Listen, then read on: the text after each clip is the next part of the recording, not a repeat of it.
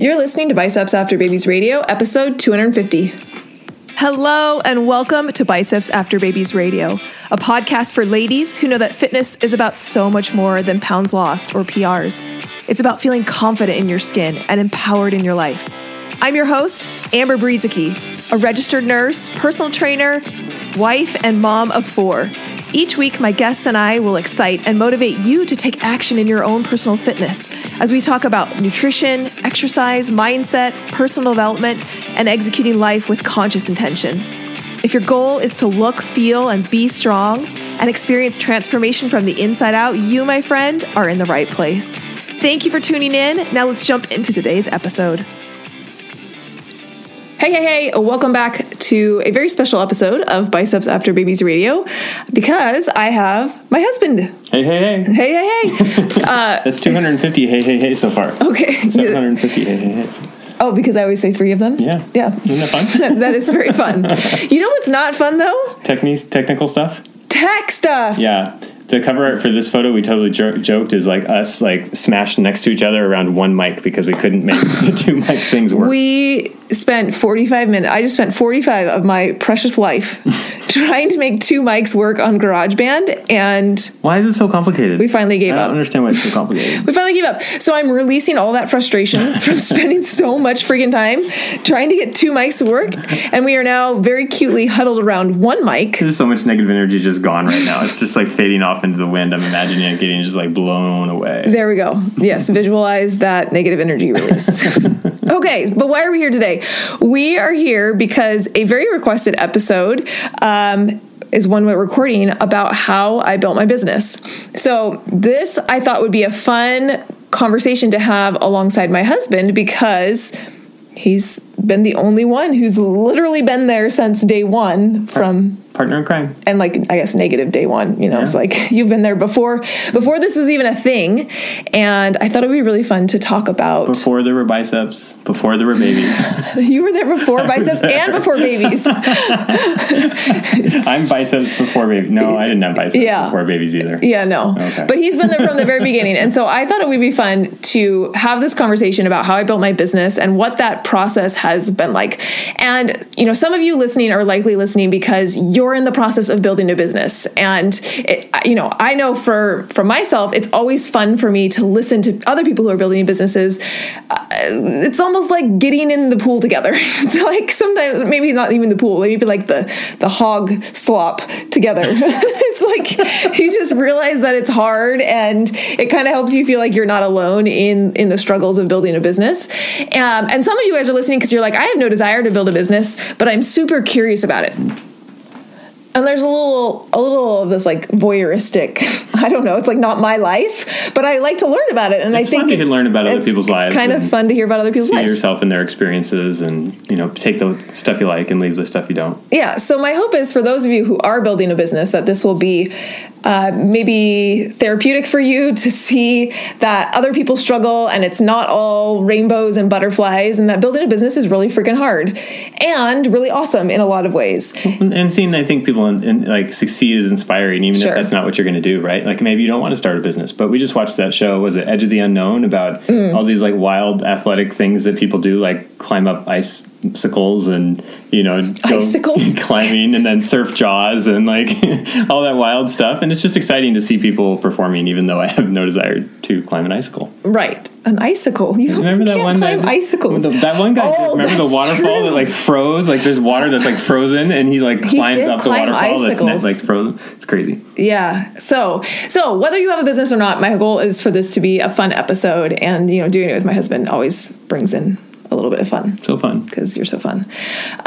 So let's start even before 2016. So I actually officially founded my business in 2016. Mm-hmm. But something that my friend pointed out to me that I did not realize That's a good point. about myself was she made this, it was a very offhanded comment that she made this observation that I have always worked ever since we got married. And I was like, wait, what are you talking about? Because well, even before we got married. That's true. Right? I've always worked. Yeah.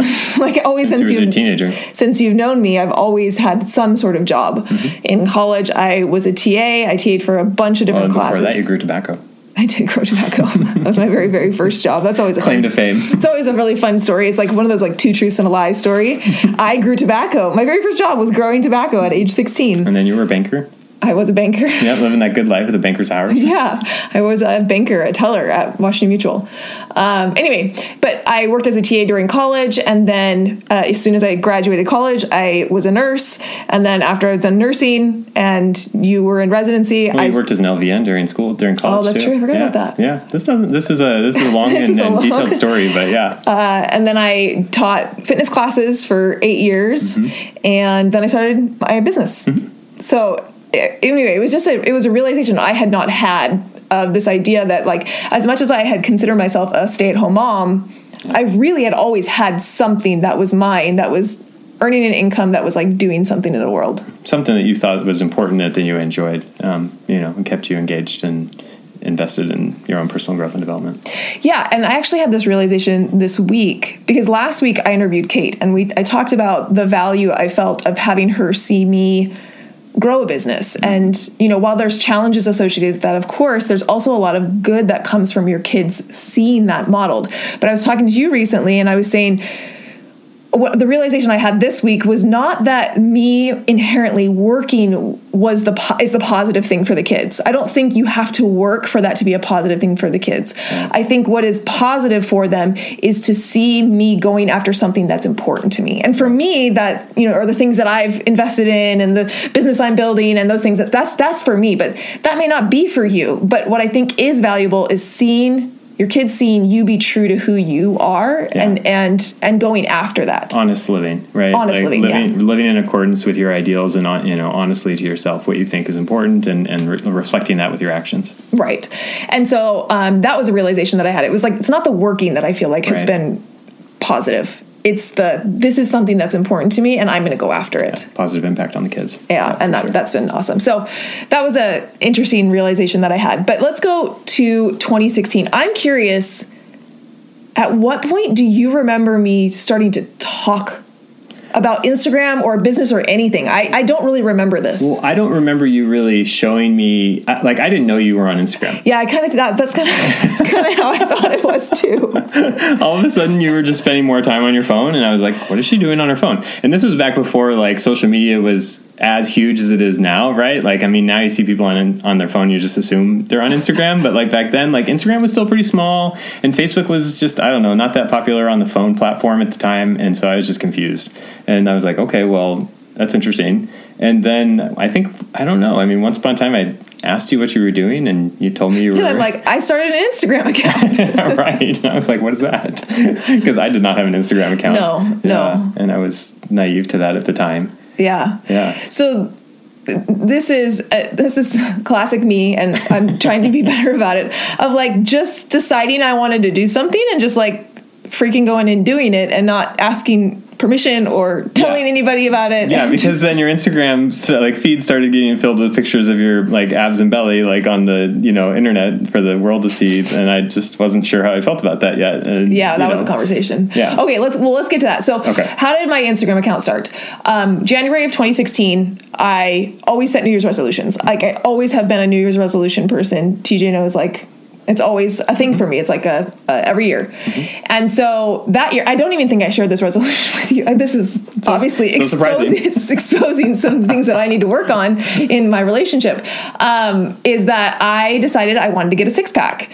And it was inspired by realizing, like, I spent a lot of time at the gym. Mm-hmm. I was teaching 5 to 7 classes a week. Like, I spent a lot of my time at the gym, and I felt like my body always looked the same. Mm-hmm. And whenever I say this, there are inherently women who like are sitting there nodding their head and being like, yes, I totally get that. Of like, I put out so much time in the gym, but my body always looks the same. And that was me. I was like, I work out all the time, but nothing ever really changes. And I feel like for all the time that I'm putting in the gym, I should be able to have a 6-pack. Like that should be able to be something that's achievable for me. And so I said, I'm gonna get a 6-pack. And the way that I decided to do it was through macro counting. Now, back then, it wasn't really called macro counting. IIFYM. IIFYM. If it fits your macros was kind of the terminology. Mm-hmm. Flexible dieting was another thing. Mm-hmm. And I come across this because I was scrolling through Pinterest, and I saw a picture of a woman with like a before and after, where it was like, you know, before she started counting macros, and then after with like a 6-pack. And I was like, click on that, because that's what I want. Double tap. Yeah. Probably wasn't even double tap back then. No, it was a click, because I clicked through to her blog. She had like a blog. Okay. Yeah. And so I like read through this blog, and she was like talking about reverse dieting and all these things, and I like did not understand any of it. But by the end, I was starting to pick up on this idea of like macronutrients, carbs, fat, and protein. And from my like logical scientific nursing mindset, I was like, okay, this actually makes sense to me. Most diets don't make sense to me. Like cutting out food groups, not eating sugar, like eating no fat. Like what? No ice cream? That does not make sense. Yeah, that doesn't make sense. I'm not going to do that. Mm-hmm. But from my like nursing background, I was like, this actually makes some logical sense to me as to like why this would create a body composition change, or why this would promote fat loss. And so I was like, I'm going to give it a shot. I'm going to do it. And I did. And like, I got a lot of results. I got a lot of results in a very short amount of time. Mm-hmm. It was like 8 weeks, and I had like a 6-pack. Mm-hmm. Now, granted, I started out, I was already lean. You'd already built a lot of muscle. I'd already built a lot of muscle, and I was already lean. Right. So it, you know, that was a faster experience, but that was crazy to me to think that just by tweaking my nutrition, which felt like a very kind of a slight tweak, because I was still eating ice cream. I was still like eating treats and things. It felt like just like this slight tweak made such a big difference in my body composition. Yeah, I don't know how slight. I mean, the scale came out and we started weighing foods and, you know, all that stuff, and you started having to plan your things. I mean, I think your point's a good one. Like, you know, nutrition was the missing link 100%. I don't know. I guess what I meant is changes in food selection. Yes, 100%. So, yes, effort had to go into it, and like planning and weighing food and like all of those things. Yes, that is definitely more effort. But I guess what I was surprised about, and this, I think a lot of women will resonate with this, is there is this belief and thought that I have to drastically change the way that I'm eating, and I can't eat any foods that I like to be able to make the change occur in my body. And I didn't have to do that, and I still was able to see a change in my body. True. And that was what was really revolutionary to me, because every time I had tried to lose weight before, it had always been about pulling out foods that I liked, right? Don't eat pizza. Don't eat candy. Don't eat... Stop. Hurts your heart. You know, don't eat these foods. And this was the first time in my experience that, one, I really got results. The other times I didn't get results. Mm-hmm. When I was like restricting and like not eating the foods that I wanted to, I wasn't getting results. This was like the only time I got results, and I didn't have to cut out those things. It really felt like I was cheating, and I was like winning at life. That's awesome. Like unlocked. Achievement unlocked. Achievement unlocked. And so that was the experience that I had. And I didn't tell TJ any of this. So great. We just at the same time very proud of you for being able to, like, you know what you want and go after it, you know. Sure, there's always a light and a dark side to everything, right? That's right. So I had these results, and I was like, freaking have a 6-pack and I eat ice cream. Like, this is why do not more people know about this? That was like, I should start an Instagram account and just start sharing the things that are happening, that are occurring, that this amazing thing that I found that's called macro counting, that like at that time, most people did not know about. It was super new. It wasn't new. It was moving from the bodybuilding world into the general population. For a general population, it was a new concept. Yeah. And so that's when I started my Instagram account. And I was like, I'm just going to start sharing. And I had to come up with a name. I don't know if you know this story. Do you know the story about how I came up with Biceps After Babies? I just know it was in the van. I was in the van dropping off kids or something. I was in the in the driveway, and I remember I was like scrolling through something. Because that we had talked about. Maybe at this point, maybe you were. I was like 4 weeks or 6 weeks into my cut or something like that when you came up with because you came up with it for your handle, for your Instagram account. Yeah. You didn't come up with it for the business. No. Oh. It came up as, this was not a business. Yeah. I was not starting the Instagram account for a business. Reason, the name Biceps After Babies came when the business came. I didn't realize. No, it was a handle. Yeah. It was the handle I had to select. Okay. But I remember scrolling through, and I kept thinking along the lines of like Mom of 4. Like, Mom of 4 gets fit, or it was like something along the lines of Mom of 4, right? Because that's like unusual to have like 4 kids and like be into fitness. And so I kind of like wanted to tap into something that, but I didn't want to do that. Do you know why? No. Because I was pretty sure that we were done having kids. But I was like, what if we had another one? Then I would have 5 kids, and it wouldn't work anymore. Smart. This was actually like thought process. Like this is great. Here we are. How many years later? I'm getting it. We still have 4 kids. Yeah, it's true. And so then I had the aha revelation. I feel like it was like personal revelation. Of Biceps After Babies. Such a great name. I mean, I can't tell you how many people I've like told the name of your brand to, and they're like, "That is such a great name." I always joke that it's like literally the most creative thing I've ever done in my entire life, because creativity is not like coursed through my veins. But yeah, it was this idea that just because you had kids didn't mean that your fittest days were behind you, that you could still have biceps after babies. Like you could have your kids and then become fit. So and that was really what I wanted to like put out into the world with this idea. Like, it's never too late. It's never, you know, being a mom doesn't have to mean certain things about you. So that was when I started my Instagram account. Yeah, it's awesome. What a great story. And then you started getting a bunch of people that would DM you and say, like, how are you doing this? Tell me more. So I think that's a really important part of the story. Not because I think starting a business is bad, or like doing something when you start a business or starting an Instagram account when you start a business is bad.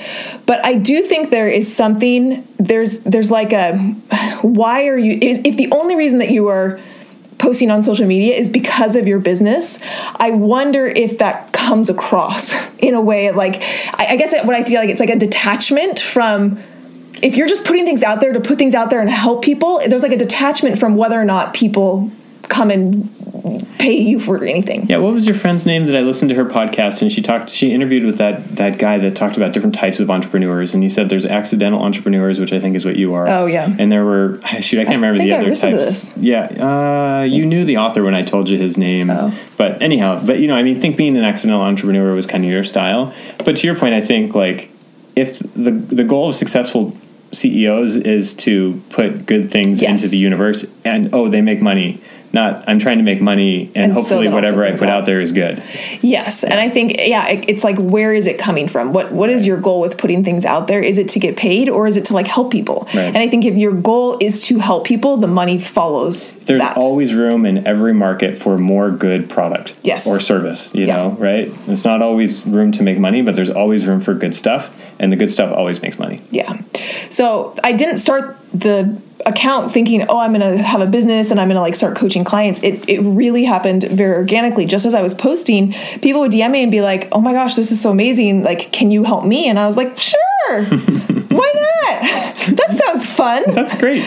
Well, you like to teach, and you had taught TA and you had taught classes. So that was always kind of in your nature. Yeah. Like, education was always something I really enjoyed. And, you know, I was a little naive in like, well, if I can get myself results, then I can get other people results as well. Like, I think now I look back and like, that's a little naive, but I appreciate the... got to start somewhere. Hey, you got to start somewhere. And I appreciate one of the things that I do love about myself is like my ability to just say, I want that, and just like go for it and not second guess or wonder or worry, or like, I kind of just like dive in head first and hope I can swim.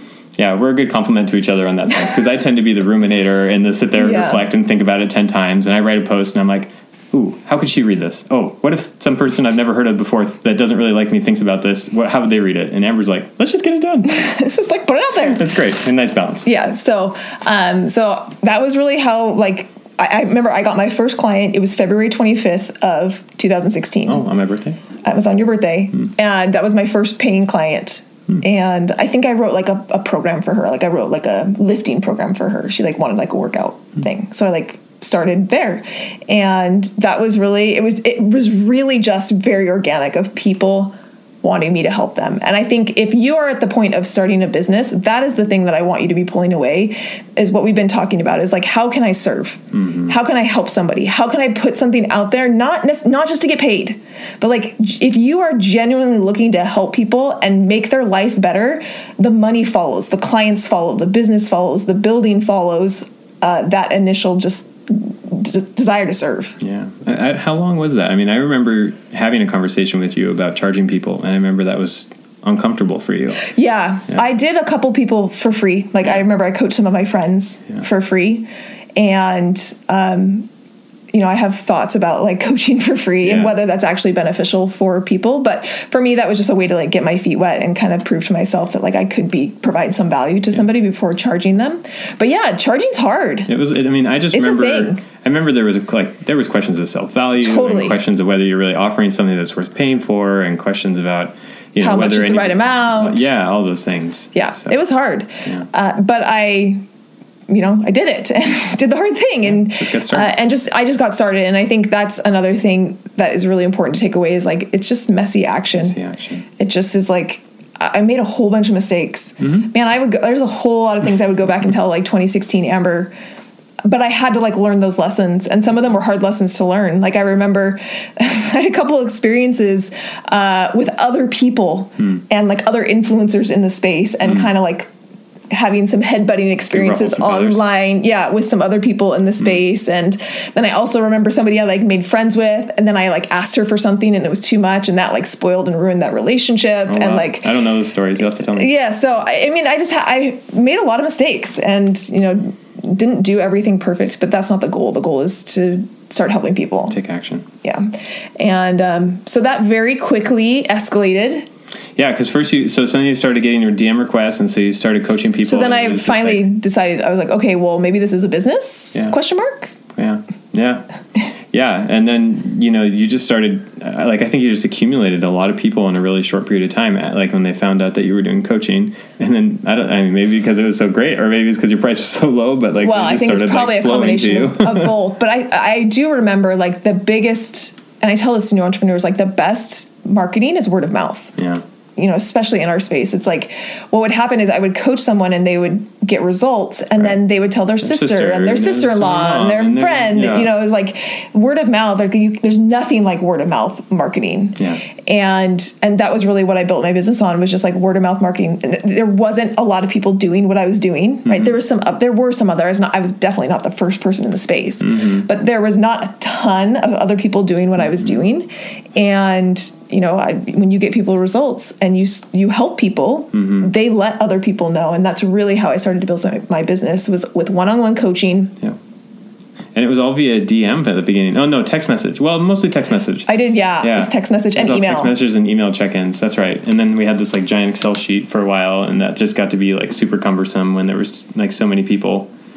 And then I built you that Microsoft Access database. That was pretty cool. I felt like I was contributing. That he was contributing to the business. Yeah, because like trying to keep track of all of these like online check-ins. Again, there was like, now I feel like there's platforms that are built to help coaches to be able to manage this stuff. Like there was none of that back in 2016. It was very much like trying to bootstrap everything with Excel and like creating, systems and processes in the business to be able to like do all these check-ins and you had to like templates keep track of everybody's macros, how you would tweak them for the week, and what their weight was, and what their bicep measurement was, and all these different things. And when they were paying me, and when I got paid, and when I needed to get paid, and like I did all of my paying through Venmo. Yeah, that's right. I remember that. I would not recommend that. P.S. We probably got underpaid on some of those things. But like everything was through Venmo. Yeah, and I liked it because at the time there was no fee. Yeah. Now, and I mean, I paid all my taxes, but like, I guess there still is no fee if you do it via friends and family. But anyway, I didn't want to get simpler. It was just simpler. I didn't want to get credit card processing fees and whatever. Right. So that was what I built. And in the first year of my business, I grossed $50,000. That was my like gross revenue for the year. I don't really know what my net was, but for my first year in business, probably pretty close to that because you didn't have a lot of expenses. I didn't have a ton of expenses. You're only employee. But I put up a question box on my Instagram asking what questions people had. And one of the questions was, how long before you were profitable? And my opinion is, with an online business, you should be profitable from day one, or if like not day one, like close to day one. Maybe you invest in like some sort of certification or something like that. But if you're doing a business where you have to invest a lot to like have product on hand and like have a store and like have a lot of these like physical things that you have to have, that's a different story. But for an online business, the amount of money that you have to invest before you can start making money doesn't have to be literally anything. I had a free Instagram account. I had a Gmail account. I did Venmo for my payments. That's it. You already had Microsoft Excel. Right. Like I already, had Microsoft Excel. So like I just think you don't need to invest a lot of money, especially in an online business, to get it up and running. And so being profitable by the first year should absolutely be a goal. Which I think gets back to your earlier point that like just getting started is getting started. Yeah. You don't have to wait till you have 1 million things or $1 million or $1 million worth of investment or something. Or 1 million followers. Or 1 million followers. Yeah. Just get going. Just getting started helping people. Yeah. And that was, kind of where I was at. So that was 2016. 2017, I like grew and grew and grew. Yeah. At one point, I think you had like 120 clients. This was like the breakdown moment. You can tell the breakdown moment. It was like summer of 2017. Well, I'm probably sensitive to this because I had missed so many, family activities from like medical school and residency training and all this other stuff. But we were on a family vacation in Almanor in 2017.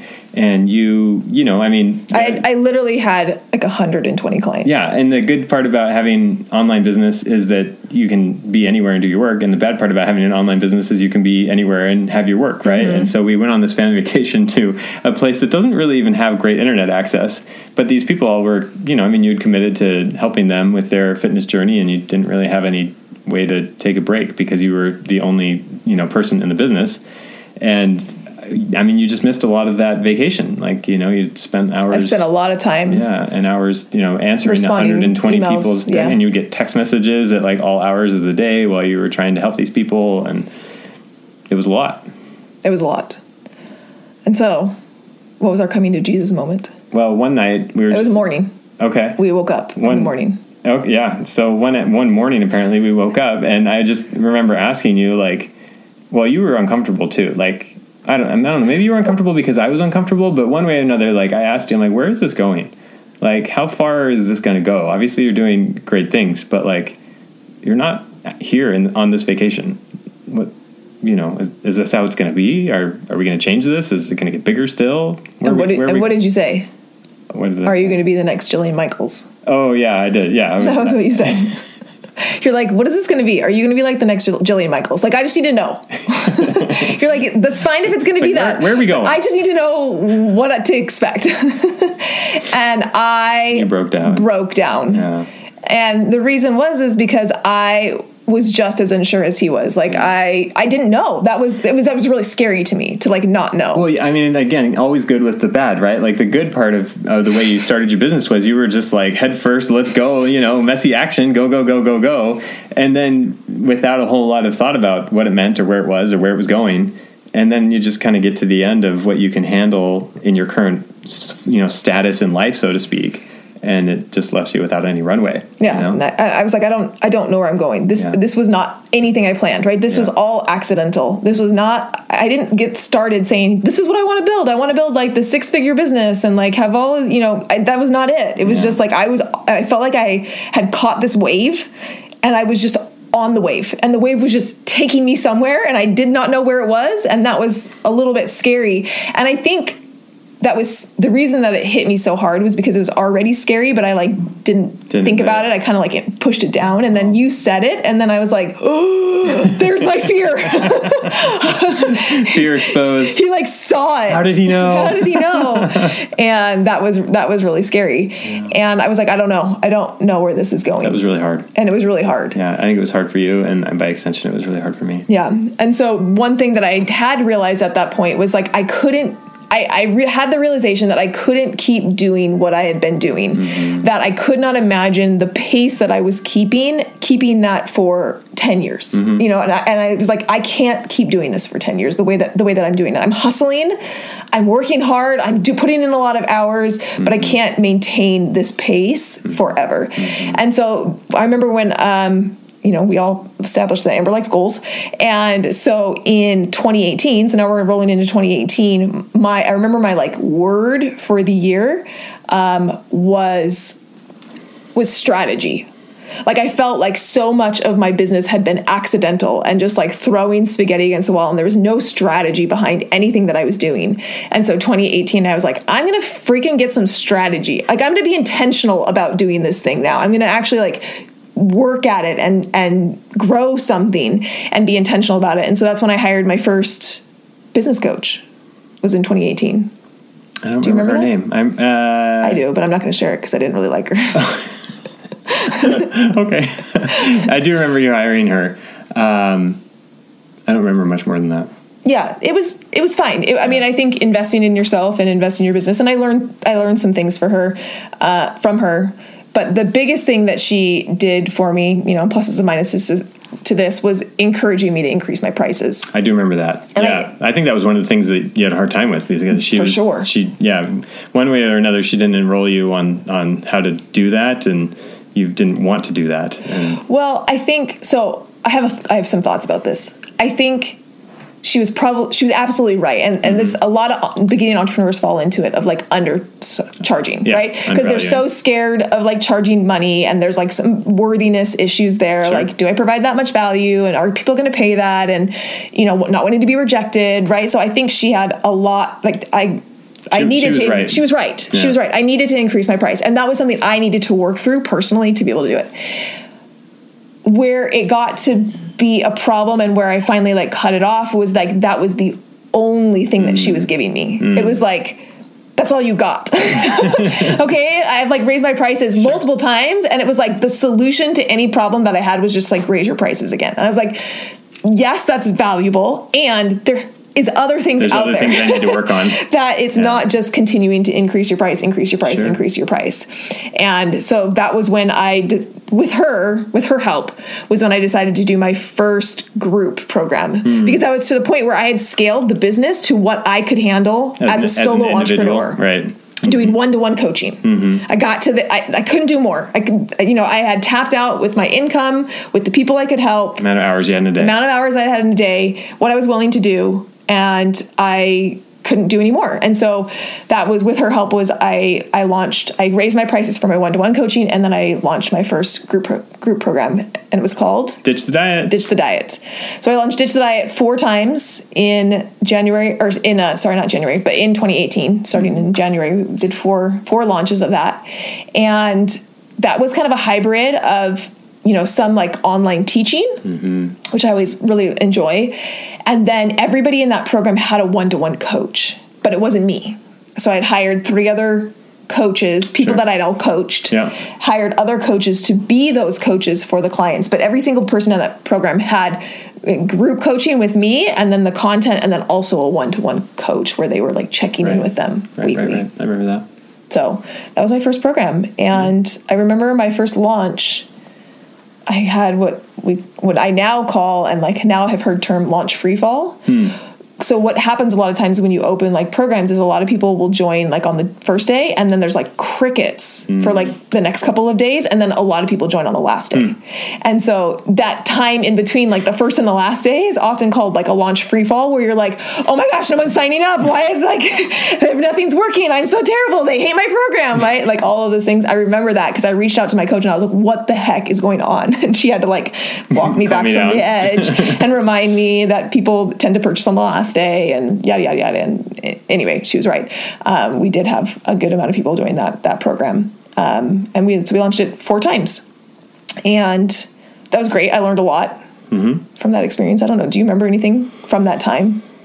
No, I mean, 2018 was when I was like just starting my practice here as an attending. And I guess I was still in like go mode for my own stuff. And so I don't remember much more than that.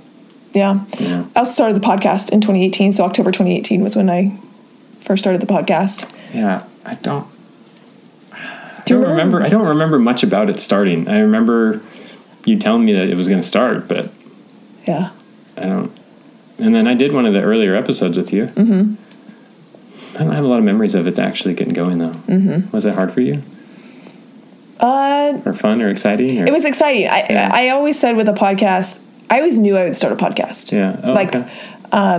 I loved podcasts. I remember listening to Serial back when we lived in North Carolina. Oh yeah, that was fun. And like getting really into podcasts kind of before it was like a thing. Like not everybody listened to podcast. And I just remember like thinking several times like, this would be really fun to start a podcast. Like I'm not going to do it now, but like I think I'll probably do one day. Well, and I kind of have this memory, or I think this is true, and you can tell me if I'm wrong, but like, I feel like you always felt like you had a message or something you wanted to share. And, social media and Instagram, like just true. Really, it's so limiting, right? Like, well, 2018, there was a lot of changes with the algorithm in Instagram. And so Instagram was literally my only platform. It was the only way that I was getting clients.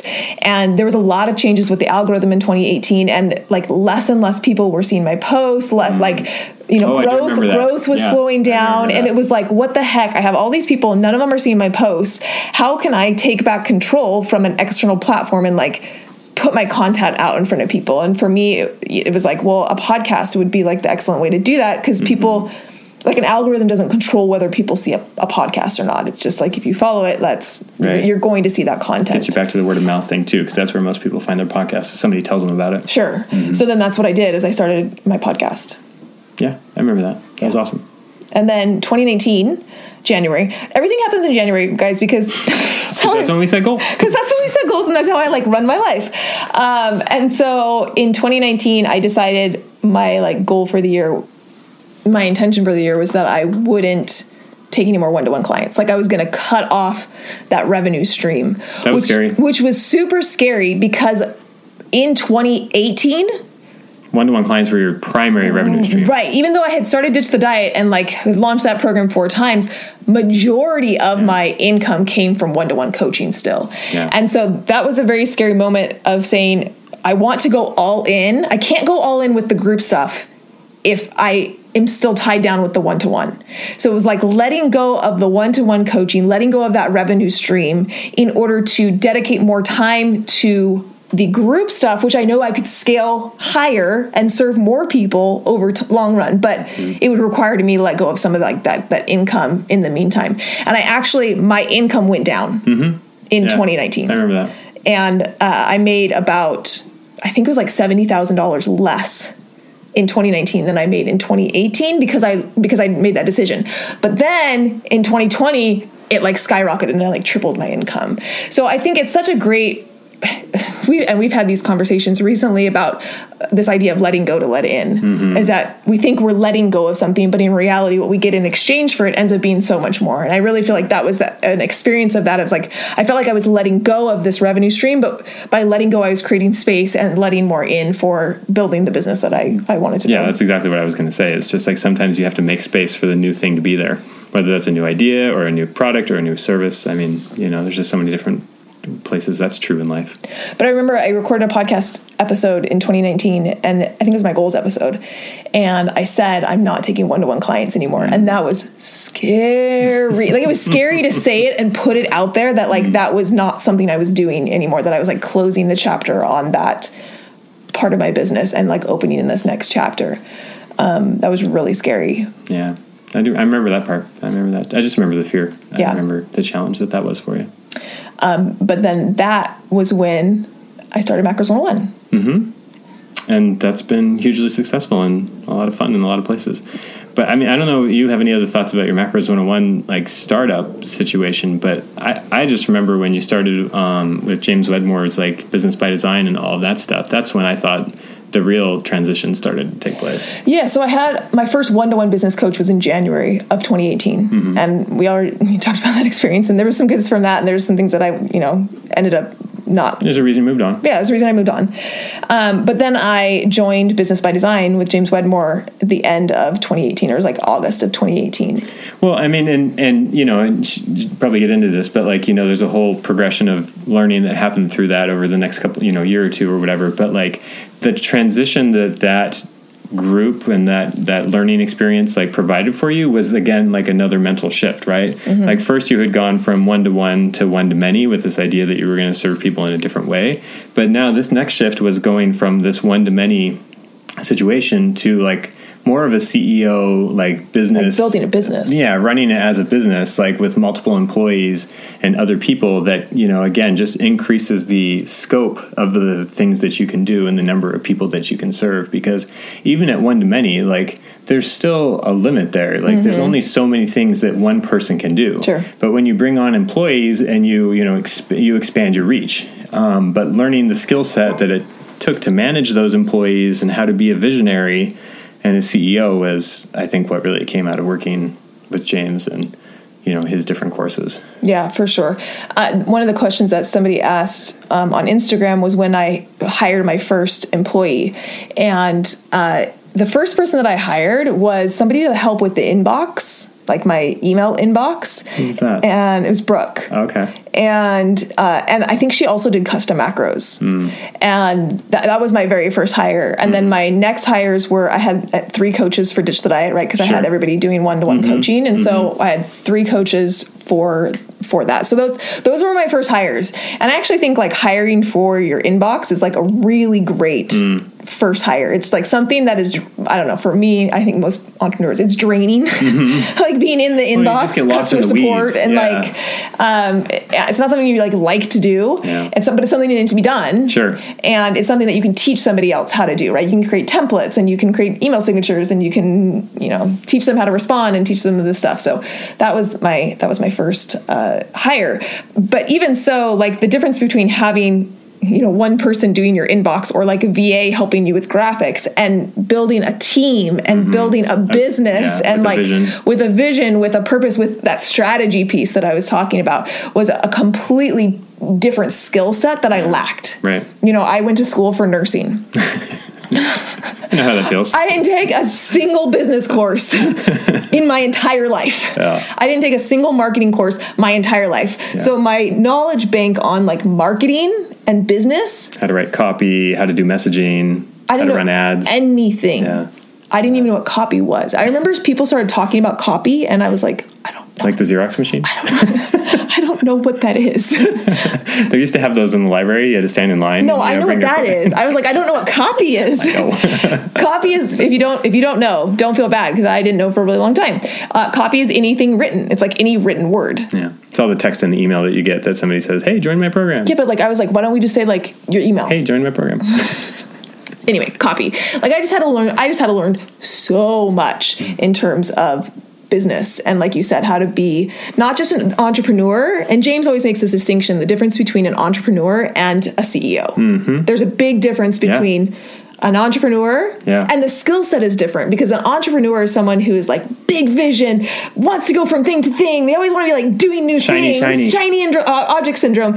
And the CEO inherently has to be more measured. The CEO has to be concerned about like their team. It can't be jumping from thing to thing to thing. Like you have to be building a business that is going to last. And so sometimes inherently the differences between the entrepreneur and the CEO and the needs of the business can feel in conflict.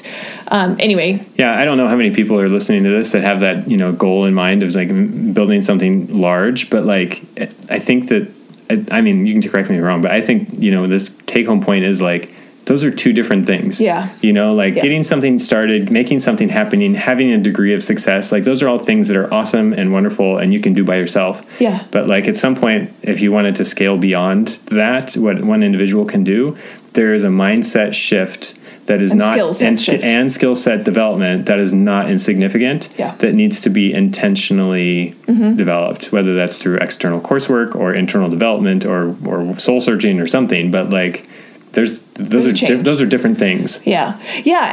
And then there's nothing wrong with being like, I just want to be a solo entrepreneur. Sure. I just want to like coach 100%. Some people and I just want to like make some revenue on the side and I want to like I could have just been fine. I could even cut my clientele back and said, I'm going to have 50 clients and I'm going to earn $100,000 a year. Yeah. And like, that's really great. And I don't have to pay anybody and I can do it all. And Simpler. And that's fine, and there's nothing wrong with that. So if that's what you want, good, awesome. Yep. When I got to that, I wanted more, not just in the sense of like more revenue, but I wanted to have a bigger impact. Mm-hmm. I wanted to serve more people. I wanted to make a name for myself. I wanted to get my message out there to more people. And in order to get your message out there to more people, like you just need more support to be able to build that structure, to be able to reach more people. Yeah. And for me, that was what I wanted. I wanted to build a multi-million-dollar business because I wanted to impact as many lives as possible. And that was my goal. But it doesn't have to be your goal. Sure. Any goal you want, whatever works for you. That's what honest living is. Yeah. So James has been influential in my development. I joined BBD in 2018. I joined Next Level, his group coaching program in 2019, and then I joined his mastermind in 2020. Been in it since 2020, and he's done a lot to help me to grow into that like visionary and CEO role that I've been needed to like have a company now, have a business, have a team. All those things that come alongside with having a really big vision and wanting to serve a bunch of people.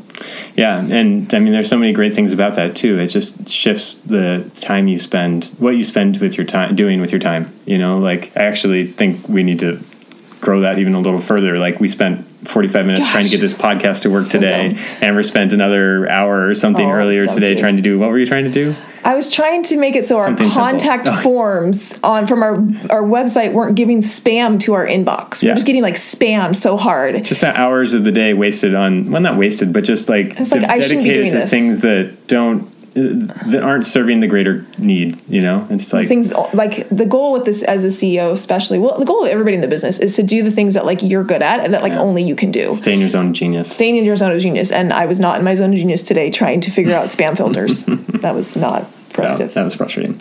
But say Libby, here we are.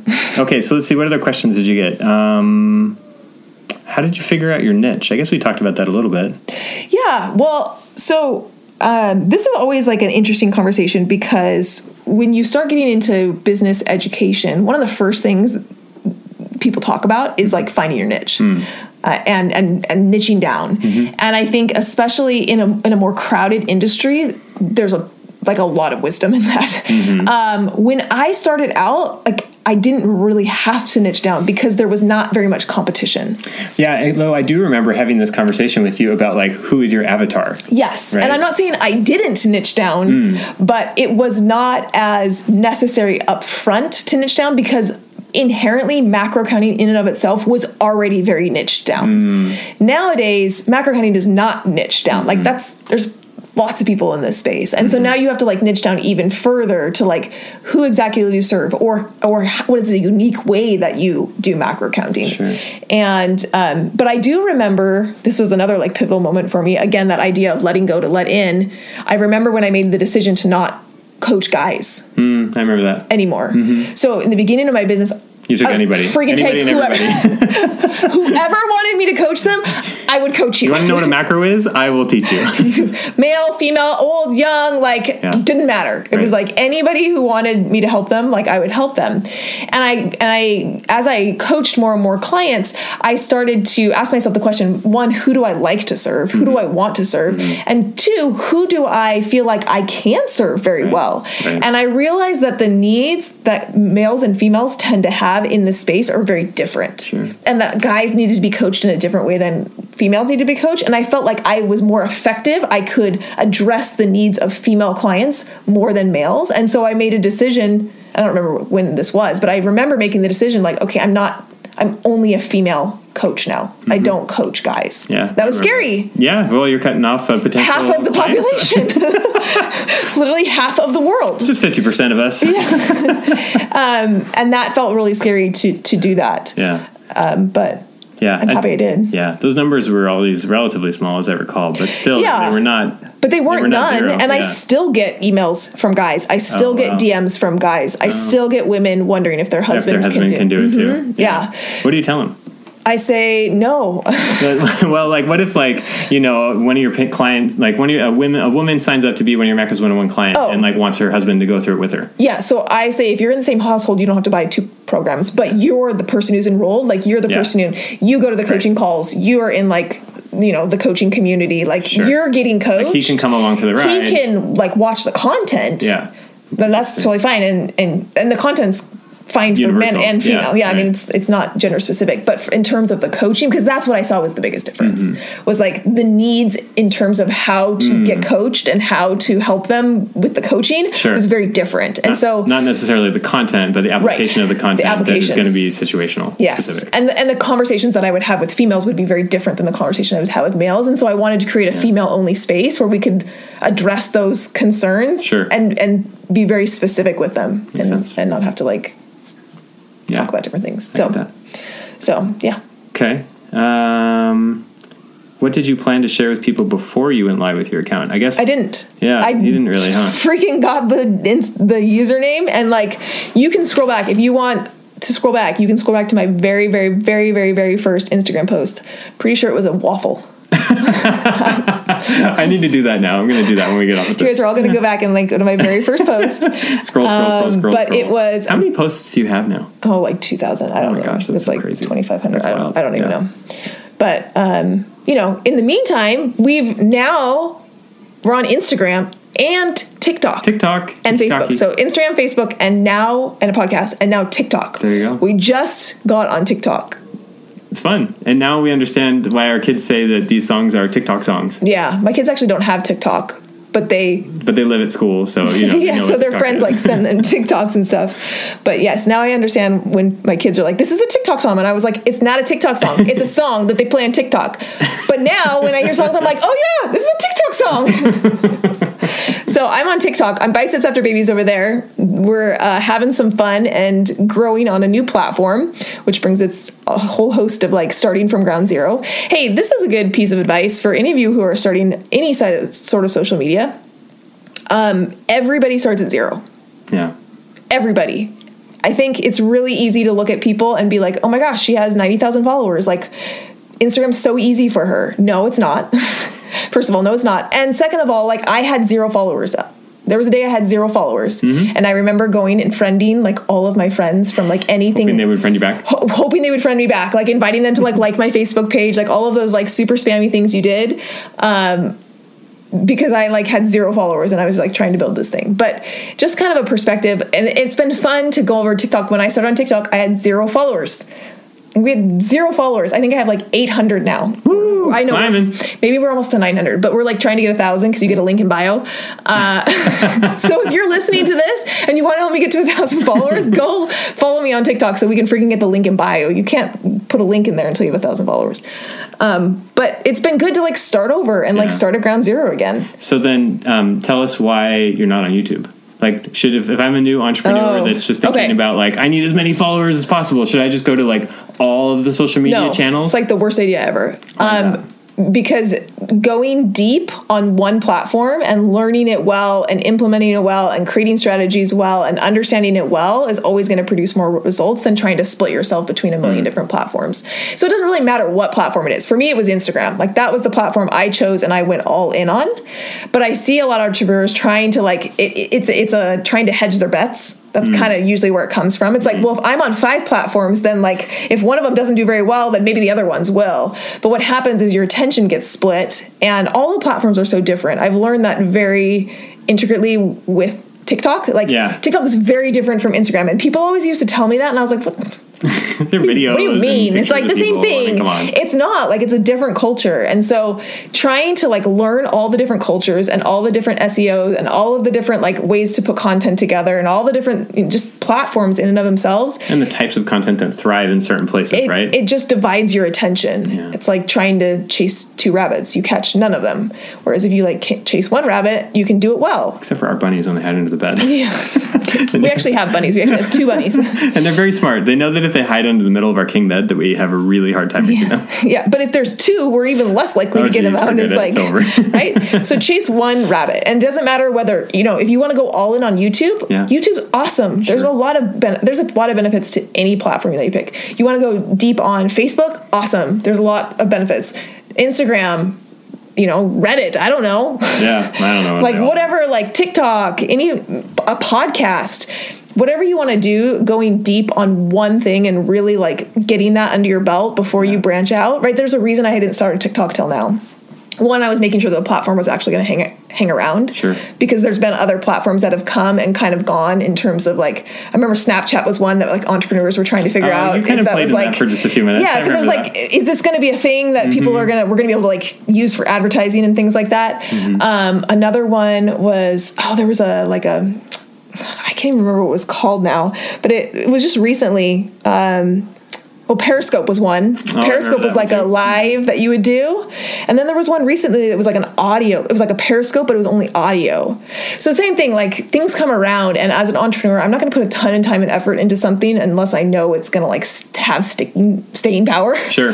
And then 2, I want to make sure everything else I'm really solid and set with before I start something new. Right. And so we've kind of, Instagram's kind of a little bit on autopilot.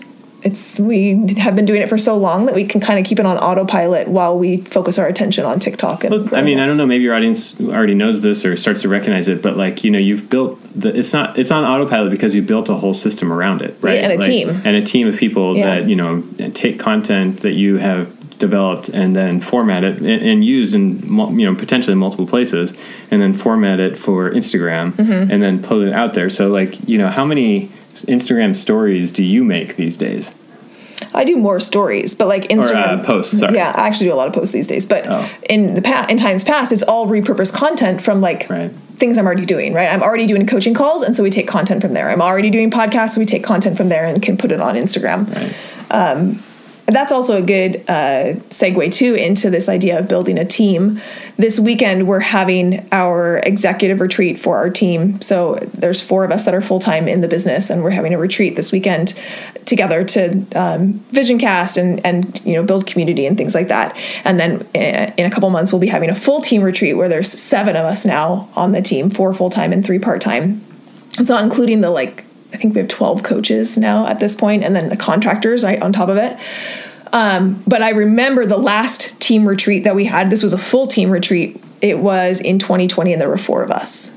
So we had it right before the shutdown. There were 4 of us, and now here we are, 2+ years later, and there's 7 plus 12 coaches plus contractors. Now we have full-time employees. It's you have to create that structure to be able to support. The growth of the structure has allowed for the things like the Instagram being put on autopilot, right?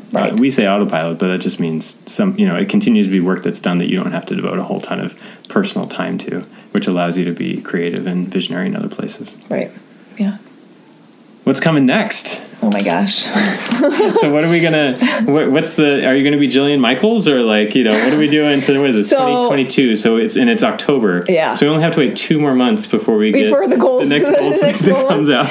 Well, I've been really clear that one of the things that that we've been developing and that we've been working on is Coaching Academy, and seeing that as a legacy that I want to build and that I want to continue to build up. I see, having gone through building the business, I've seen how important good quality coaching is, not only to getting clients results, but being able to build a business. I said back at the beginning, the reason I was able to build my business was because people got results. And I think the best marketing you can be the best marketer in the world.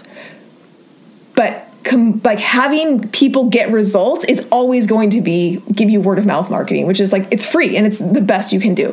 And so if you are a good coach, if you can get people results, if you can shape people, if you can shift people, if you can help them, that's all the marketing you need, especially at the beginning. And so I see a lot of coaches struggling because they're spending so much time trying to build their business without building the coach, being able to be a really good coach and really shift people. And so Coaching Academy kind of came out of seeing that need of I've developed a system and a process to be able to get deep with clients, to not just stay on the superficial, hey, you need to count your macros and track your protein, right? That's really superficial. And that's where a lot of coaches start. And that's where I started. I was I didn't know anything other than tell me what you did. What were your measurements? Let's make some adjustments to your macros. It was all about the numbers. It was all about the numbers. And the more I coached clients, the more I realized all of those action behaviors are driven by something so much deeper. And that when I learned how to get deep with my clients and figure out what really is causing them to self-sabotage, what really is why they aren't tracking their food, why they aren't why they're doing the action that they're doing from a behavioral, from a belief standpoint, and identify that and help clients shift that, it's when everything changed in my coaching, and I was able to get so much better results for my clients. And so then Coaching Academy is going to be basically teaching other women or coaches essentially how to work with beliefs and affect change at a top level. Yeah, we call it transformational coaching, right? And we've already we've already trained a bunch of coaches in it already. So it's already going, it's happening. But that's definitely where I see us going. So yeah, we talk about this idea of being the transformational coach, which is different from the advice giving coach, where it's it's just someone who gives advice, right? That's what I was, is this worked for me. It should work for you too. Why isn't it working? Yeah, I don't know. It works for me. It's just it's just giving advice. There's the coach that's just the teacher, which again, I love education. I think education is really valuable, but on a behavioral level, education doesn't actually change behavior, because we all know that we're supposed to brush our teeth for 2 minutes. And does that mean we always do it? There's just a lot of things that we know we're supposed to do, and doesn't mean we do it. And so education isn't the only thing that's going to make a difference.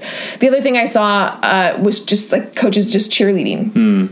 It's just like, go, you're awesome. You can do it. You can stick to your macros today. It's okay that you didn't do it this week. You're going to do so much better next week. And while on some like level that feels good, it doesn't actually create long-term change. Right. And, so I saw all of these pieces of myself. Like this all came about because like, I freaking made all those. Like that was me. That was the type of coach I was. It was like the cheerleader, the advice giver, the like, the teacher. And when I learned how to be the transformational coach, which encompasses those things, like we're not leaving those behind, but it really allows you to coach from a deep belief shifting level, identify the root cause of what's keeping someone stuck, identify it, and then help them shift it. When you can do that, well, now all the things clear up, and all the behaviors follow. All the behaviors follow it, and they are permanent, which is the big thing. Is like this was a pattern I saw in my coaching, was like I could get clients results, but then like 4 months later, they'd be coming back being like, can you coach me again? Because I like fell off the wagon. And that didn't feel good to me as a coach. Like that's not the type of coach I wanted to be, where it was like, I'll help you while you're with me. And then but I haven't set you up for long-term success. I wanted to be able to set people up for long-term success. And that happens when you shift from a belief, from an identity level. And that work is so fun. Yeah. And I love it so much. And I've figured out some really important ways to be able to help coaches do it. And so that's what I teach. That's inside of Coaching Academy. That's really awesome. So if that's you and you're listening, you're like, oh my gosh, that sounds amazing. I really want to learn to like coach from a deeper transformational level to be able to create that long-term change in clients. You can get on the wait list for Coaching Academy. We'll be opening it up one more time the end of this year. So if you go to bicepsafterbabies.com/CERT, CERT, it's our Coaching Academy certification, our transformational coaching certification. We'll let you know when that will be opening up, and you can come join us in Coaching Academy. But when you asked where we're going, that's where we're going. That's where we're going. It's like Macros 101. Yes, I love that, and I'm not getting rid of that. Yeah. But I see the next level of where I can really help people is developing coaches that can coach deep, can go deep with their clients. And, to me, that's also like the next level of change that I can create in the world. It's like you can create change when you change a person. And especially women, I feel like this is something I get so passionate about, because like when you change a woman, you change like a family, you change like a marriage, and you change like kids, and like it has this ripple effect. But how awesome would it be if I'm not only able to impact women in their own journeys, but I'm able to impact coaches who then go on and impact women, right? It's like that exponential factor of if I can impact coaches, then they can all go and impact all of these women. And now just like the ability to be able to reach women and serve them has now exploded. And so that's what gets me really excited to think about what's coming in the future. Super exciting. Looking forward to it. So hopefully this was interesting and fun and insightful, and hopefully you enjoyed seeing TJ and I together. Hey. No, now we have like... Oh, bye. Stop it. Oh my gosh. Bye. Yeah, I did have a song. I don't know it anymore. If you guys ever, ask Amber, maybe she'll make a reel of this. I don't know the song. Dance. I don't know it anymore. But I bet you would come back to that. Some of it comes by. I did in my teenage years. I used to do the whole entire bye dance. I rocked it. It was pretty epic. Yeah, pretty epic. So anyway, that wraps up this episode of Biceps After Babies Radio. I'm Amber. Now go out and be strong, because remember, my friend, you can do anything. Hey friend, have you heard the news? We have a Biceps After Babies Radio insider list. If you love Biceps After Babies Radio, you don't want to miss a thing, head to bicepsafterbabies.com/insider to join the group. You'll be the first to know all things about the podcast, see some behind the scenes, and get special messages from yours truly. We want to make this a special community for those who are fans of the podcast. And last, did this episode particularly resonate with you? If so, will you please share it? Either send the link to someone who would find it valuable, or take a screenshot and post it to your social media and tell your family and friends why they should listen. Make sure you tag me at Biceps After Babies so I can hear your feedback and give you a little love. And, if you aren't already following me on Instagram or Facebook, that's the perfect time to hit that follow button. Thank you for being here and listening to Biceps After Babies Radio.